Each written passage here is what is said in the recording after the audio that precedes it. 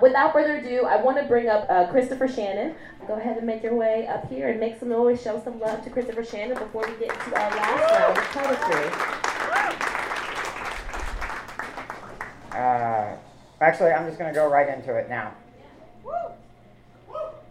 To this terrible, beautiful world. Awaken together. I awaken.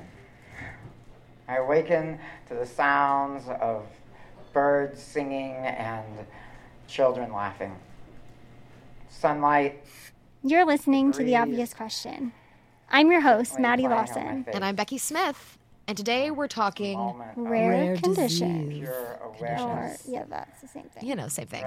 Well, Maddie, you actually recently found out that you're even rarer? Is that the word? More rare? That sounds like I'm talking about a steak. I'm a different breed of unicorn. Ooh. Now you have like iridescent holographic hair. Mm-hmm. I like this. Maybe wings make you a Pegasus now too? Yeah, and I'm covered in rhinestones. So. So in this episode, we're going to be talking to Chris Shannon, a guy that we met here in town who actually has a very rare diagnosis himself, a different one. But we're kind of cousins. You are. We're kind of hear cousins. About this. Yeah. I'm excited.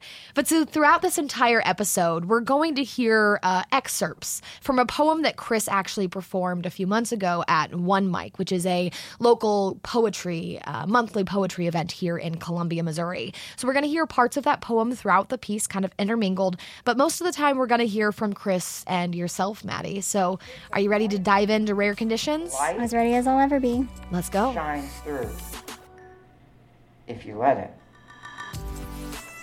A faint and distant light guides So me gene studies have been a down big part of and my life winding ever since I road. was a kid. Whenever I first got my diagnosis, I was only 4 years old, and I had been doing other studies, leading up to that when they were trying to figure out what was wrong with me and why I was very weak and why I wasn't healing throughout my surgeries the way that I was supposed to. And anytime you get any kind of diagnosis, they do 4 rounds of tests. So there's a physical examination, there is a nerve conduction test, a gene study, and blood work. Mm-hmm. And so for my physical examination, my nerve conduction, and my gene study, they all showed, the gene study showed that I had mutated genes. Mm-hmm. It didn't identify which ones they were, so they kind of identified me as like a weird type of the disease that my nerve conduction test and my physical examination presented. Yeah. So they said, we believe that you have spinal muscular atrophy, a form of it, and my whole life after that, that's what they were treating me for. But since I was a rare form of it, every single time I would go in, they always wanted blood work. They always wanted to do muscle biopsies. They always wanted to do all these different tests. What was that like? It was, as a kid, I didn't really know what was going on. I didn't know exactly what they needed, but I was always just told, if you do this, you are helping another kid. And so it always was kind of like a, do this for the other kids. And so I always just did it. And I always just went along with it because I kind of felt that, responsibility, to be helpful to other people and, be brave, do this so one day other kids won't have to deal with this. And so I always just did it, didn't really think anything of it. But as I got older, I would remember the last time I had done that and not hearing anything back from it. And, when you're a kid, especially growing up doing the Muscular Dystrophy Association, telethon and all that stuff, it's all very hopeful and which sounds like a good thing. And I don't think that necessarily being hopeful is a bad thing, but I also think that it can be extremely harmful if you do give a child false hope about their future, especially when you don't really know what that entails. So I believed for a while, I was like, if I raise enough money, if I do enough, raising awareness, you know, I kind of felt this like social responsibility to do it because of the way that they were like, you know, if you do this, maybe one day kids won't have to do this. And I didn't really know what I was doing at the time, and I didn't have the ability to really comprehend what was going on enough that it like just looking back on it, I just kind of feel a little bit used in a way, and a little bit like taken advantage of from like a kid. You know, I really thought that I was going to maybe be cured, and although that's not really, I now looking at everything, like I know that's not in the cards for me, more than likely. At the time, it was just kind of like, even though no one ever told me like, you know, you're gonna walk, it was like a loss of something that I had never gained. And, you know, that was just getting hope and having it kind of falsely presented to you, and then having it taken away is like losing the ability to walk all over again, because it's like that part of yourself that wanted to fight for a reason now feels like you did that fighting for no reason. You know, when I got older, like recently this year, they found out what my condition actually is, and it is not what they originally thought. So like, you know, all the fundraisers, all the work that I did, all the community that I had found myself in just felt like it was for nothing. And so my actual condition is called Ulrich congenital muscular dystrophy. UCMD. UCMD. The University of Central Maryland. Yeah. The home of the baby birds, because that's my strength level. I just felt a lot of things, and I couldn't quite, I'm still processing a lot. Well, because this was just a couple months ago. This was in February, yes. So it's been kind of a roller coaster. You know, some things are like a little bit worse than what we originally thought. But more than anything, like it gave a lot more, I guess, peace of mind, because now like things that were just weird about me and my diagnosis before make a lot more sense, and like my progression makes a lot more sense. You know, my pulmonary function, which is like my lung function, is extremely low, and you know, my contractures are really tight. My arms and legs don't straighten all the way, and that happened very rapidly when I got in the wheelchair. And you know, they always were like, oh, you need to stretch more, you need to do this. So I always thought it was something I was doing wrong. And this is like when you were 10, right? You were in a wheelchair at 10? Mm-hmm. Well, I was in a wheelchair at 9. At 9. And they were like, you know, do you want to not be able to push your own wheelchair? Do you want to like not be able to do these things? And it was just very like, you need to be doing more of this. You need to be stretching more. You need to be doing all these things. But like, and they were saying this to a 9-year-old. A 9-year-old. Like, what 9-year-old wants this to happen to them? All. I know the future in this world can seem bleak sometimes. Believe me, I know seemingly so much hatred in this world, so much misunderstanding and delusion and suffering and pain. Oh, pain. Pain may be my constant companion since the day I was born. Same can be said of joy, of love. You have a condition that is incredibly rare. Like, that is a challenge, that to live a life where you can love and connect and be just appreciative and joyful and loving yourself and another, that takes a lot, because that is an extra barrier, at least for me, because even my closest friends, it can be really hard to be like, you just can't relate. No, I get that. I totally relate. Sometimes, like, the way that I felt about my, like, diagnosis, when I first got the new diagnosis, it was devastating, because I had grown up, you know, with this identity for this other condition. And this other condition is like 1 in 6,000. And now you're what, like 1 in a billion? Literally, yeah. So it's just, it went from, you know, I had a community.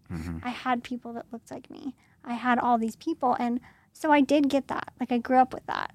And that was something that really helped me and really, shaped me into the person that I am, because I saw other people that looked like me succeeding, and that kept me going. And I didn't even know that, I wasn't really like them. It made a lot more sense when I got the true diagnosis, because I've just been declining really bad. And, I shouldn't have been declining this bad with the other condition. And so I thought, is this my fault? Like, is something wrong? Like, and am I not doing enough? Like, what do I do? But I'm progressing the way that I should have been. And actually, we found out that my life expectancy, I've already outlived it. Oh, wow. So speaking of disabilities, would you mind walking me through your particular diagnosis? Yeah. So the basic, or the groundwork for all of it, is I was born with a incredibly rare recessive genetic condition. Recessive as in no one else in my family has it. My parents just happen to be carriers. And I, even though my brother is not, I just happen to get both copies. It's called recessive dystrophic epidermolysis bullosa. So about 1 in a million people have it. Essentially, it means that my body cannot produce one of the protein strands for collagen 7, which collagen 7 is what makes our skin and some of the mucous membranes like strong, stretchy, elastic, resilient. My body can't make one of the fundamental proteins for it.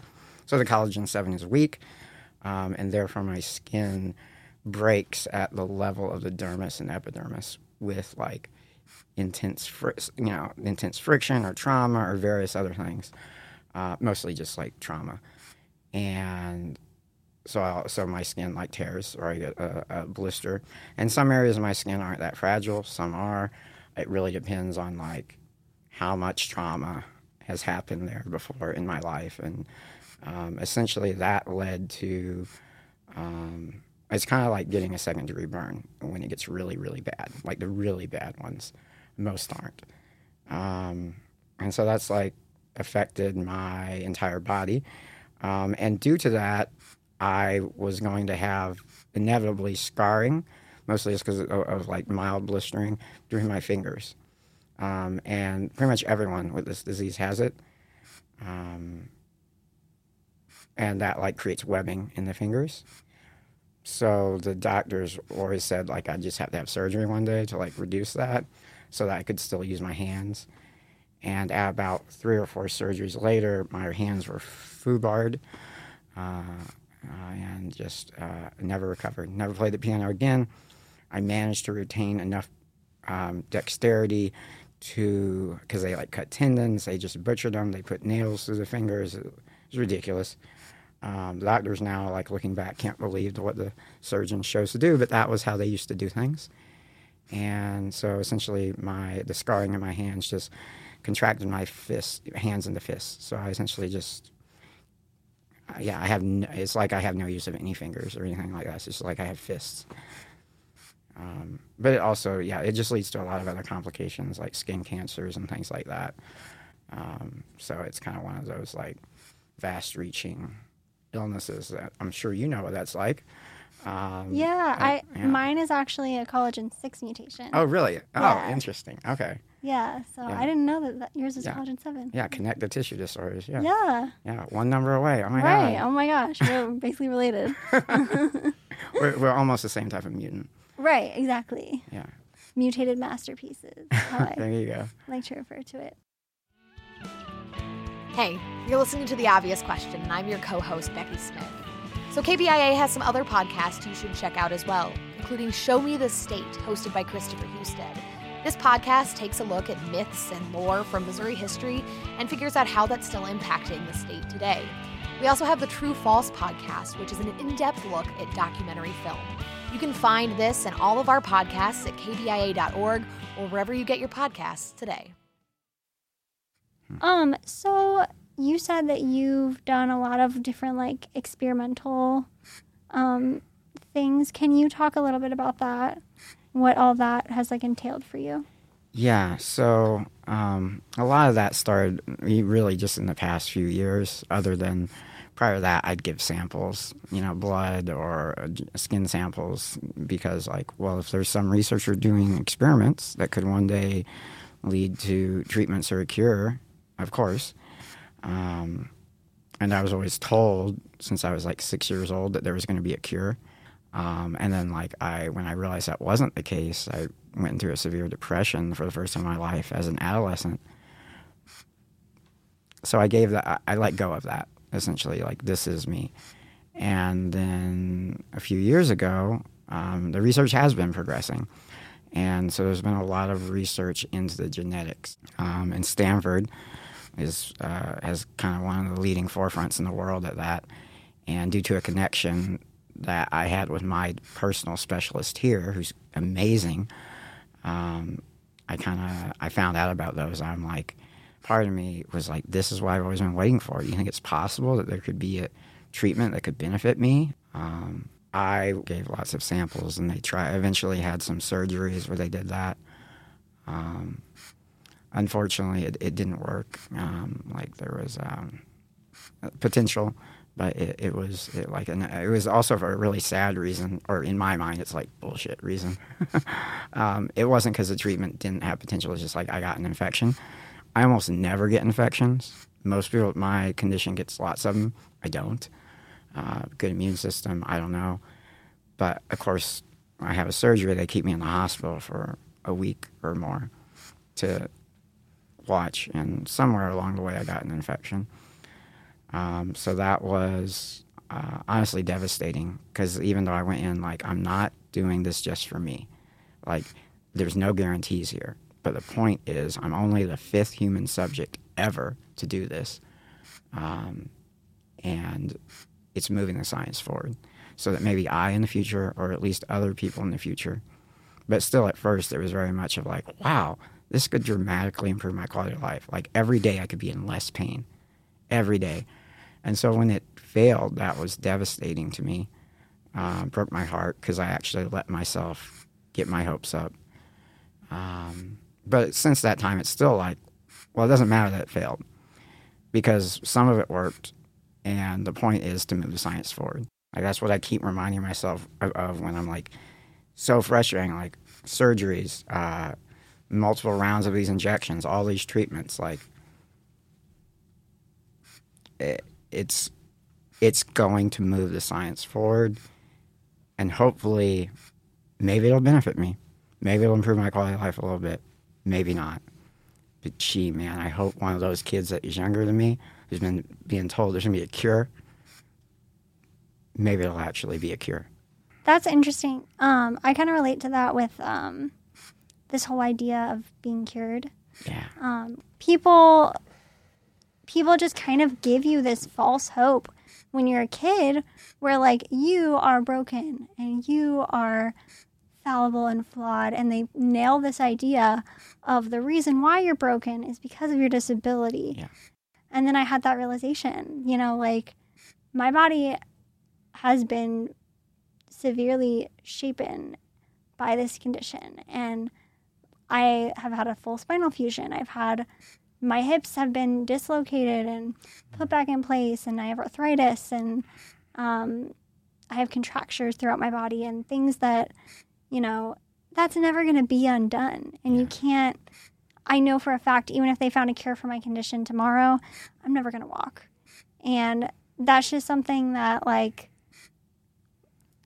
for a while I was like sad. I was angry, because I was like, I really thought if I like worked really hard, if we raise enough money, if we do this, like, I'll be fixed. Yeah. But I've never been broken. Like, and that's the false information about disability that is painted in society every day. And I think that, like, that whole idea of it needs to be reshaped and understood. Like, look at people with disabilities as, like, capable people, and that is what's broken, not us. It's emotionally, like, draining, I think, to grow up with these ideas that, like, I'm gonna be fixed, things are gonna get better, like. Oh, that's That's hope, right? Yeah. Hope's great and tragic. Hope's the worst. I hate it. Because it means that you're relying on something in the future that's out of your control for your happiness, instead of relying on the here and now for being happy. Yeah. I think for me, it's kind of lonely. Yeah. Okay. Yeah. I think it's a lonely thing. I think, although I didn't feel alone for a really long time, and I don't feel alone in most things, but when it comes to the way that I feel on a day-to-day basis, I think it is kind of lonely sometimes. I think on those days where I'm in a lot of pain or I'm not able to do something that I can do on other days, even the thought of explaining it to somebody gives me stress, and I can't, because I just like don't want to take someone to my dark place. I don't want anyone else to experience that, but at the same time, I feel like I can understand other people because of that loneliness and because of that isolation that I've felt through it sometimes. It's easy for me to find relatability to people because I know what it's like to be completely alone. I totally, viscerally know that, understand that feeling. Also, one of the most powerful things that I have experienced is, like, when I found a lot of friends, a lot of good friends, but, like, found those friends that for whatever reason I was able to trust and feel like receive the love and acceptance that maybe others had too.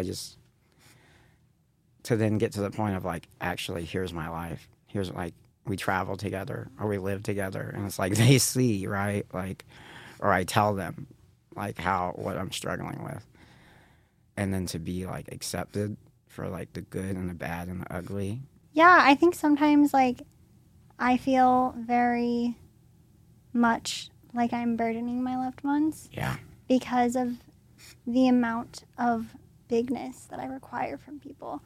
I require big love. I require patience. I require all these different things. And patience is a big one for me. Like, you know, sometimes when people get upset about something in a situation, I will take it very personally and feel like it's my fault. But recognizing that, you know, they haven't developed the patience that I've had to because their body doesn't make them do that. Like, they can just, you know, things can be convenient for them and quick for them, and they don't get it.